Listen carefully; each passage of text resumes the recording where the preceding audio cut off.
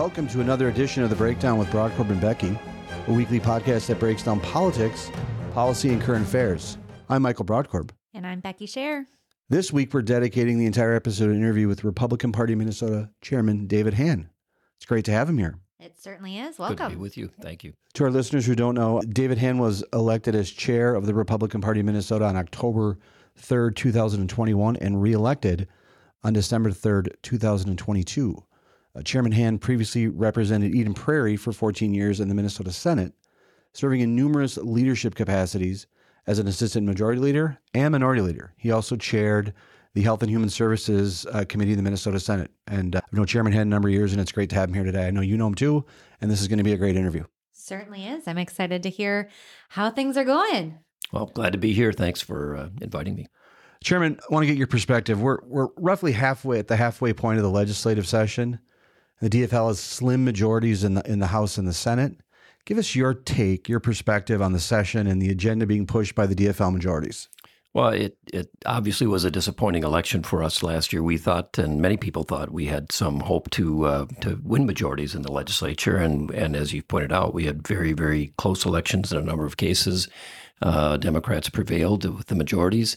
And it's pretty clear as well that the things that they ran on, the issues that they brought up during the election are not the issues, not the policies that they're trying to implement today. And that is a big problem. I think that they have taken a very, very slim majority that they hold and have used that to drive the agenda of their very, very progressive left base, which is not where Minnesota is. Minnesota is very evenly divided politically. And we have seen that they have had very little interest in working with Republicans to try to gain that more broad support for policies, which I believe is important that we try to do. So I think that their agenda that they're driving is very narrow. It is not, I think, in touch with where Minnesota is. And we are hoping, looking forward to the work that we're going to be doing in the next year to bring some of those closely contested House seats and Senate seats back into the Republican camp. You noted the close margins, and a change of 160 votes would give Republicans control of the Minnesota Senate. Your position is that the DFL's agenda isn't reflective of the realities of their slim majorities, and it's not reflective of the broader state? And that's correct. We think that, again, looking at the political landscape over the last number of years, and it's actually gotten closer. People don't realize this, but if you go back 30 years ago, 1992, Minnesota had 2 Republican congressmen. Now we routinely elect 4, so half of the state is governed or represented by Republicans in Congress. We think another congressional seat is certainly in play, and the national folks feel the same way. The House and Senate here in Minnesota legislative bodies have been contested very closely. The last 5 elections, Republicans have won 3 of those elections in the Senate, and the House has routinely gone back and forth. So we're very politically even. We're not a Republican state. We're not a Democrat state. There's a lot of people in the middle. And when you run these elections, when you have these closely contested elections, Democrats and Republicans try to speak to that middle ground and talk about things that are going to be good for everybody. And they certainly did that during the election. But the policies that they're advancing today are not consistent with the things that they ran on. They talked a lot about tax reform, tax relief, returning the Social Security or eliminating the Social Security tax, returning the surplus dollars. Those kinds of things that they campaigned on are not part of their agenda. Their agenda is really targeted toward their very, very extreme leftist base. And some have even suggested that this may be driven by a governor who has political aspirations nationally, that he wants to prove that he has got the most progressive, quote unquote, agenda in the country. And if that's the case, it's unfortunate that he's using the people of Minnesota to further his own political agenda. We currently hold 4 congressional seats. My quick follow-up is the 5th. Is that the 2nd congressional district? 2nd congressional district, yes. Politically, very closely divided. We lost a very close election 4 years ago. Last year was a little bit less close, but still close. National folks who get involved in political campaigns for Congress across the country have looked at our 2nd district as a district that's certainly in play. So we are very actively working to find a candidate and build that campaign structure to allow us to be competitive, and we think we're able to win that seat next year. No, I kind of know the answer to this question, but we've spoke a lot about messaging of Republicans and some messaging issues we have. We had Senator Housley on last week, and she had discussed how what works up in Alexandria, Minnesota, which I know you were just there for the Correct. 7th Congressional District event. What works there doesn't necessarily work in Stillwater. Correct. What can we do to kind of, marry those thoughts? I mean, it's not necessarily, we're not changing what we believe in or what we stand for, but we need to find a way to message differently, correct? Well, you're right. And I think people in the Republican Party generally understand this. We talk about it a lot. We talk about how we need to do better in the metro area. You look at the last election, Governor Walz got 43% of his vote from Hennepin and Ramsey County, almost half. And our candidate, of course, did less well in Hennepin and Ramsey County. And so we understand, we believe, and I think it's broadly understood, that we need to win more votes in Hennepin and Ramsey County, which is mostly suburban and urban folks, and we just have not been as effective in communicating with them. So I think for us, the challenge is to recognize that there are parts of the state that are very conservative, and candidates that do well there can articulate a very conservative message. But when you talk about how do you win suburban votes, you have to talk about things like education and tax policy and how to build the economy. And we just have not been very effective at targeting those messages and finding candidates who can deliver it. So part of our challenge as a party is to work with our organization to facilitate the advancing of candidates at a statewide level who are skilled and able to communicate that message. It's not a rejection of anything that we believe or our platform, but it is more about making sure the principles that we believe in as Republicans are good for everyone. And how do those play out in suburban and urban areas? I served as executive director of the party prior to you coming in. And one thing that we saw a lot was kind of gridlock and some roadblocks within Republican organizations and Republican donors either working against each other or working in parallel, doing door knocking in the same neighborhood but not with each other, things of that sort. Are there things going on to break down those silos at all? Oh, absolutely. And I think as disappointing as the election was last fall, one of the benefits, if you will, that came out of that was a broad recognition by all the players in the Republican enterprise, broadly understood, recognize that we have to be more coordinated. We have to work together more effectively. And we have been working with groups in the Republican universe for the last couple of months, 3 months, and talking to people. And we've actually had a meeting where we got together and talked about how we can do this more effectively. And just to give you an example, one thing we talked about is last year we had a lot of primary contests, which some of it is to be expected after you do redistricting, but we had a lot of primary contests and a lot of internal fighting going on, if you will, among people who represent different candidates. And we talked about how we can, especially in districts that are targeted, that we think we can win, how we can agree earlier on to support a single candidate and not get distracted into supporting multiple candidates and the time and money that's involved in doing that. So we made some, I think, good progress in having those discussions. We're going to continue to meet regularly to talk about that. But I think there's broad understanding among folks across the Republican spectrum that we have to work together more effectively. And Democrats certainly have figured this out. So I think we can do it as well. I love that. I mean, the meeting of the minds is welcomed to hear. It certainly has been, a long time coming. I think that it's been really frustrating for activists, for campaigns, for operatives, a variety of folks to put all this time and energy and then have the division of labor and have the division of money in a way that certainly has been detrimental to our successes at all levels. Yeah, and I think we've always talked about this as well. We have a relatively late primary in August, so we go through, the legislature says we have an endorsing process, conventions, et cetera. That gets done in May, and then we have a whole summer, 3-4 months, where we have to campaign and fight among ourselves until we get to a primary in August, and then once that gets resolved, then we try to unify around whoever the candidates are and win. That's a pretty late stage to try to get that all worked out. So actually there's interest on the part of the DFL to move that primary date earlier in the year to June, let's say. I've talked to people in the legislature on both sides. I think there is some agreement to do that. I don't know that they'll get that done this year, but it may happen next year. And we think that would be good to have an earlier primary to try to resolve these things. But fundamentally, going into it, especially for next year, we are trying to work with all our friends across the spectrum and say, let's agree, let's find good candidates. Let's agree that we're not going to fight over candidates and try to get as much agreement as we can going into that process so we can avoid those primary races. The 2022 elections are behind us, and the focus is now on the presidential race nationally.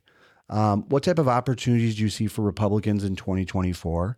And then also in your, it's still to the public. Becky and I have talked about this before as to whether I think we both assumed that Joe Biden would have announced by now, although we viewed his State of the Union as kind of the kickoff.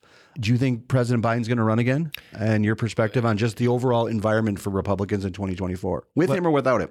Right. And I think, I've thought for a while that absent some dramatic thing, Biden will run again. But last week, I happened to be at an event that the chairman of the DFL party was there, and he stated publicly that he had it on very good authority that President Biden and Kamala Harris were going to announce for re-election soon, sometime in the next probably 3 or 4 weeks. So I take that authority to be pretty accurate, and that I expect that the Democrats will choose Biden to be their representative at the national level. Now, I think that opens up a great opportunity for us as Republicans in this state. Most people know we haven't had a presidential candidate for Republican win since 1972. So it's been a long time. We've come close a couple of times, but not haven't won since 72. So I think next year, given the unpopularity of a President Biden, and that he's never been over 50% to my knowledge in terms of approval, the kind of the chaotic policies he's embraced, the fact that we were energy independent and now we're not, the inflation, the kind of energy policies that they've embraced, education, just go down the list. I think that will open the door for us as Republicans to have a strong presidential campaign. Now, I don't know who the candidate's going to be, and as a party chair, I'm kind of prohibited from making any statements about who I think it should be or who I hope it is or who I hope it isn't. I'm not going to get into that. We're going to support whoever the candidate that is nominated will be. But we think that whoever that candidate is, they're going to have a great opportunity to take on President Biden and his agenda and how that has played out in Minnesota. And I think that we have a great shot to carry the state for Republicans next year. And for our listeners to understand, Chairman Hann is a chairman of the party. He's also a member of the Republican National Committee. Right. And so if you're listening to the show and kind of wanting to understand his answer about kind of remaining neutral, he's in essence the umpire. He has to run the kind of caucus process in this state. And what I find quite respectful about his position is other party chair have gotten involved in these races in the past. And Chairman Hann, obviously, like a lot of state party chairmen across the country, understands their role as being like an umpire on the field. And so you love baseball, but you can't root for either team. That's why you're an umpire. And so to our listeners to understand, the reason why is because he has to be respectful of the nominating process. And so his job is to make the process run smoothly, be fair to all the candidates, and that's why he can't get involved in picking a side. Correct. And this went back even last year in the run-up to the state endorsing convention. We had the precinct caucuses, and all our delegates start out at that level. I didn't choose to even be a candidate for a delegate spot in my local precinct. And I did that after I was elected as chair because I knew that I would be responsible as a party to try to have this process that was open to all the campaigns and would be fair. And I thought, if I'm not a delegate, then I'm not going to have candidates calling me and asking for my support, and no one will be able to think that I've got some personal interest in whoever that candidate might be. And what I tried to do throughout that process was talk to all the governor candidates and say, look, I'm neutral. I'm Switzerland here. The party's going to support whoever comes through this process and wins. And you have my commitment to do that. And I did not have a vote at the state convention. We also worked very hard with those campaigns to say, let's solidify around whoever that candidate is. And that did happen at the governor level. We didn't win the election, but we did have avoided a primary contest for the governor race, which I think helps our candidates generally to have more time to prepare. So I think next year, looking at the presidential race, we have a national convention in Milwaukee. Don't know exactly when the date is, but it's sometime in the spring, early summer.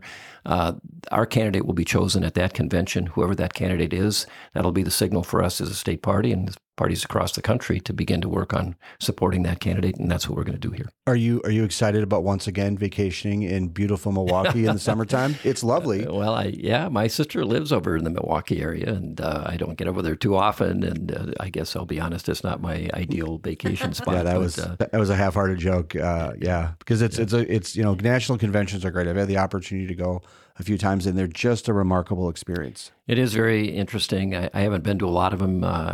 When I was involved in the legislature, I didn't try to be too active inside the party, which that was just my choice. But I think you're right. They're exciting, and I think next year will be exciting, especially if we're looking to find the candidate who can defeat Joe Biden. And as I said, we're excited about that opportunity.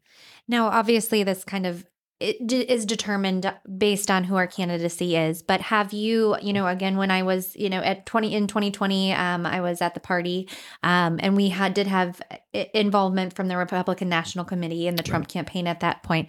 Do you expect some level of involvement from a national scale, depending on who the candidate is? Is there still interest in Minnesota flipping red for president? I think so. Obviously, a lot of it depends on, again, who our candidate is. And of course, the national parties, once they start down this path, they'll be doing their assessment of which states are in play.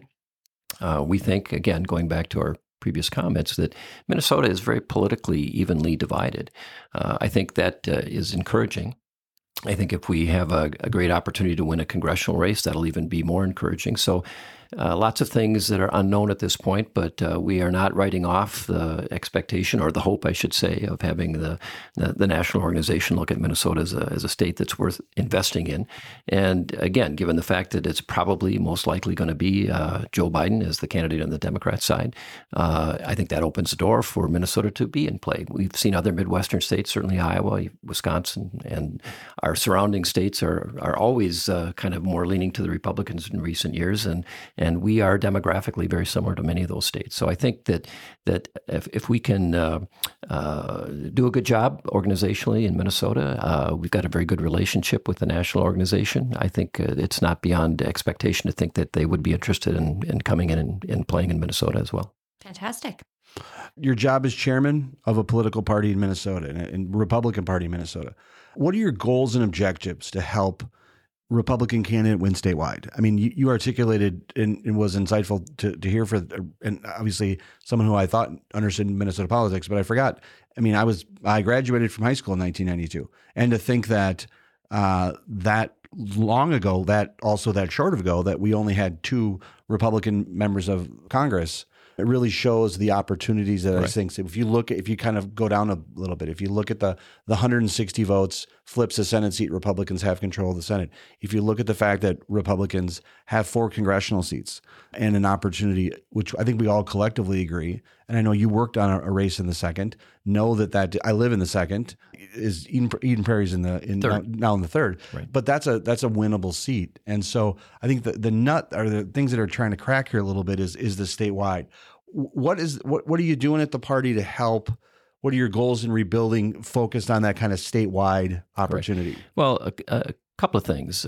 We as Republicans, we tend to be pretty independent, and sometimes that translates into a little bit of, I don't want to say chaos, that might be too strong a word, but certainly a lot of activity. And part of our goal, since I've been elected, and I came in talking to people when I was running for the first time, that we need to, as a party, get stronger, get more effective. And that, to me, is an organizational problem. I served in business for a long time, served in the legislature.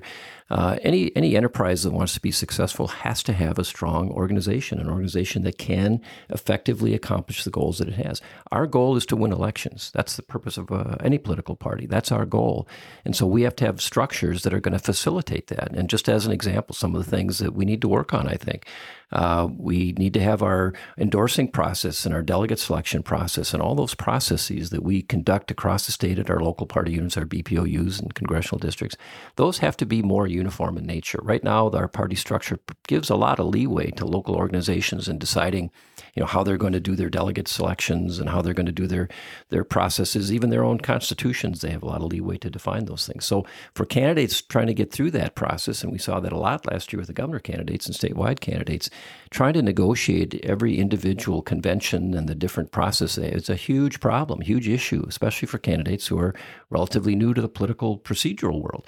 So part of our goal as a party this year is to find ways to make that more uniform, more consistent. We want to set clear expectations of what people who work in the party organization need to do and how they need to do it. We need to, of course, raise money, and it should happen across the organization, up and down. We need to make sure we have a strong cohort of volunteers across the state, up and down. and get people focused on the number one job, which is to help candidates get elected. We have a lot of people that like to debate policies and debate issues, which is all great, but fundamentally, parties exist as a mechanism to help candidates. We want candidates to carry our message, and we have to have the organization behind it that is able to help them do those practical political things that win campaigns. And I think that's one of the big differences between Republicans and the Democrat DFL party, that over the years they have done a lot of work to build an organization that is stronger, more effective, and it does play out in their fundraising, obviously. I think one of the reasons we've struggled a little bit raising money is I think a lot of our donors look at our party and say, well, I'm not sure if you guys can really do these things. So that's the challenge we have. And we are working right now to develop some recommendations. We hope to have a convention later in the year. We've got a process where we have a constitutional committee that is appointed every year, and they get a chance to make recommendations, and we'll see if we can generate some recommendations that may help us get that stronger, uniform focus on what we need to accomplish as a party organization. And we expect that we'll see some progress that direction. Great answer. There's something very important I want to go back to that you said that I think is critical for people to understand. It is the job of the party to win elections. Correct. That in some ways might be a controversial statement to some, but it shouldn't be. That's the objective of the party. The objective of the party is to elect candidates. It's not to have a debating society. It's not to have the best party platform. It is to win elections. And it's so critically important that I think Republican Party activists understand that that's the role of the party. Have you encountered resistance or concerns with that type of mindset? Well, I think, again, we're a big party, we're a broad party, just like the Democrats. We've got a broad spectrum of people. But I have been at meetings just in the last 2 or 3 months where I've talked about these things and talked about the purpose of our organization is to develop it so it has the capacity to win elections. And I've had people challenge me on that and say, well, really our purpose should be to find the most conservative people and use that as a way to demonstrate what our platform and policies are all about. And whether we win or not is kind of, in their mind, secondary. And I challenged that person that I heard that from and said, wait a minute, if our job isn't to win elections, then we're in the wrong business. It is the job of the party to find ways to win elections. And as you said earlier, the kinds of candidates who are successful in places in greater Minnesota, outstate Minnesota, are different than the kinds of candidates that can win in the metro area. And we see this in the state legislature all the time. When I served as the minority leader, we had a coalition of Republicans across the state representing Senate districts, but they were not all philosophically identical.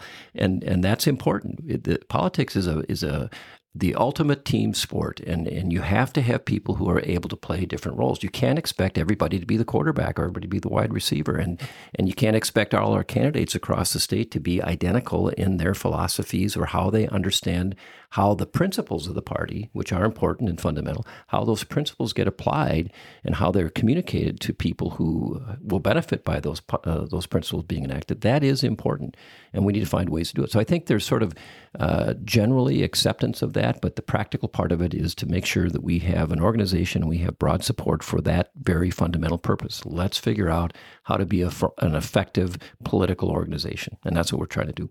And I don't want to beat a dead horse, but I do think it is important to lay that out for a lot of the activists. And, I came up in the party system. I was a BPOU chair. I, was a delegate, have gone all through that. So I appreciate everybody who a lot of time and effort and energy that the activists in the party apparatus put forward. Correct.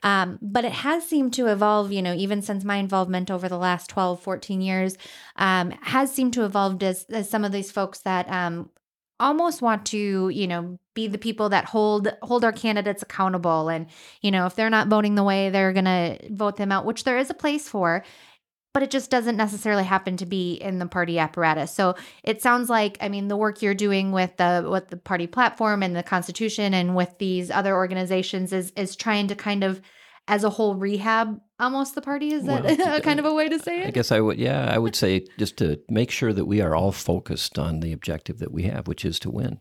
And we have work to do. We've got right now 4 congressional districts that are Republican. Those are pretty solid Republican, very conservative. They have very strong principles, and the Congress people who represent those areas are very good, very, very effective. Those have to become stronger, frankly. Democrats know the lay of the land as well as we do. They're not going to sit back and say, oh, gee, you guys are the majority out in CD7 or 8 or 1 or whatever. We're just going to accept that. No, they're not. They're going to come back and try to find candidates who can campaign effectively against Republicans. So our organization in those areas needs to be focused on how do we have a stronger vote for Republicans in these areas. And doing that will help our statewide effort. We see Democrats do this all the time. They have candidates in the Twin City area that run up routinely 80% of the vote, and we just and you say, well, why would they bother? I mean, we just haven't been very successful, but they know how important it is to try to get as strong a vote as they can in areas where they are already strong. So we're trying to encourage our organization to build the strength in areas where we are strong, and then build the capacity to become strong in areas where we're less strong.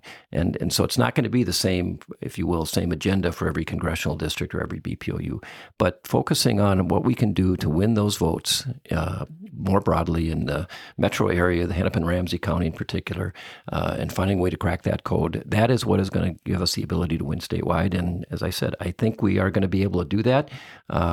I think there's broad understanding of that principle by Republicans.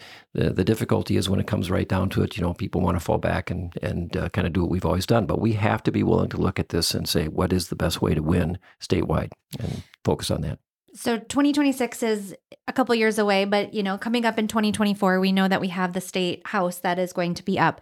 One thing that we need for this new, kind of party system to effectively work to elect folks are good candidates. Correct. Can you speak a little bit to, if anybody's, out here listening and maybe knows of somebody, what makes a good candidate in your eyes? What should we, me and Michael and anybody here be looking for, small business owners, teachers, past politicians, newbies? What are we looking for good candidate recruitment? Well, a lot of it depends, of course, on the level. If you're talking about local state legislative candidates, to me, one of the most important things is to have somebody that has a strong presence in the community, somebody that already has, if you will, a kind of a natural constituency, people who've been demonstrated leaders in their athletic associations or in their local chambers of commerce, or active in the maybe an elected office at a school board or a city council, and had some experience in dealing with the public and have a presence in the community.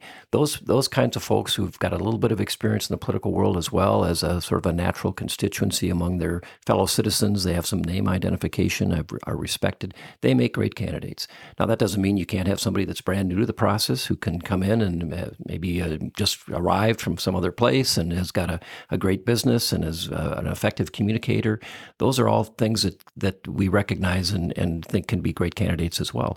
When you look at a statewide candidate, I think the skill set may be a little differently. You've got to have people who are willing to and able to develop a message across a broader constituency and have some skills to be able to communicate that. And nobody's got all the skills, and we have to have help from others along the way. But I think having a strong work ethic, having those skills of communication, being willing to listen, those are all things that help make a great candidate. And obviously, the fundamental thing is you've got to be willing to ask people for money to help them pay the bills that every campaign has. Lots of money. Well, Mr. Chairman, I want to thank you for being here today. Where can people want to get involved in the party? MNGOP website? Yep, mngop.com. It's our website. We have done some work in the last year to revamp that.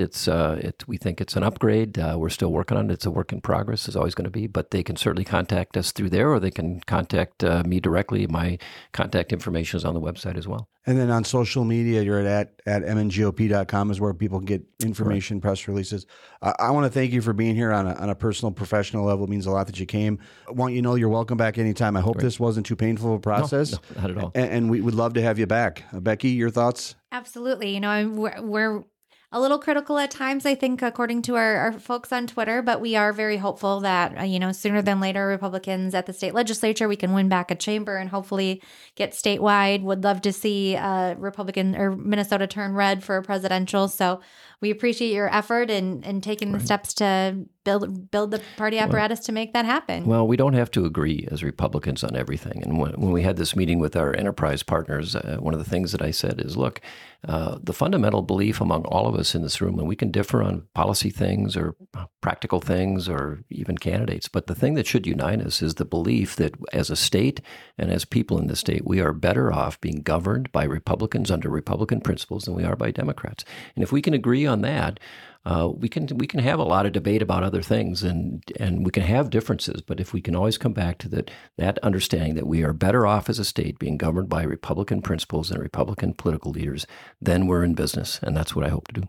Well said, sir. Thank you for your time today, and we look forward to having you on again. Thanks. Well, that was a great interview with Chairman Hann. It was exciting, as we were noting.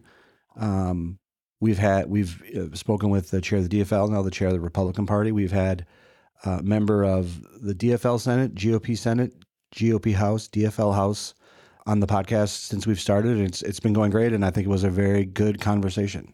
I agree. I know we give a hard time to Republicans, candidates, operatives all across the board sometimes, but I am cautiously optimistic that the wins are in our future, and it's great to hear that steps are being made, and we just get to sit and watch and be hopeful at this point, right? It was nice to have that interaction with the party chairman. He was accessible, he was open, he was willing to come on.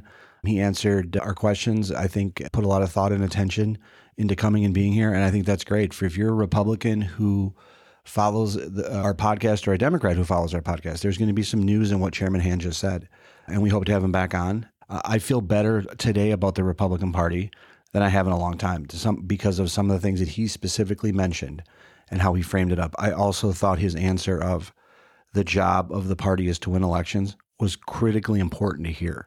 I'm glad he said it, and there's a lot that he said that resonated with me, and I'm optimistic. Absolutely, I'm optimistic today more than I ever have been. And it's not an easy job. I mean, to wrangle, tens of thousands of activists across the state that have differing viewpoints, different wants, and obviously, that view what the party apparatus is supposed to be completely differently than just knocking into my computer here, but completely different than what it is meant to be. So he's got a heavy lift, and I guess we are going to be hopefully talking to him after they're successful in some of these changes that they're working on making. That's great, but it's good for our listeners to be able to bring in those type of guests.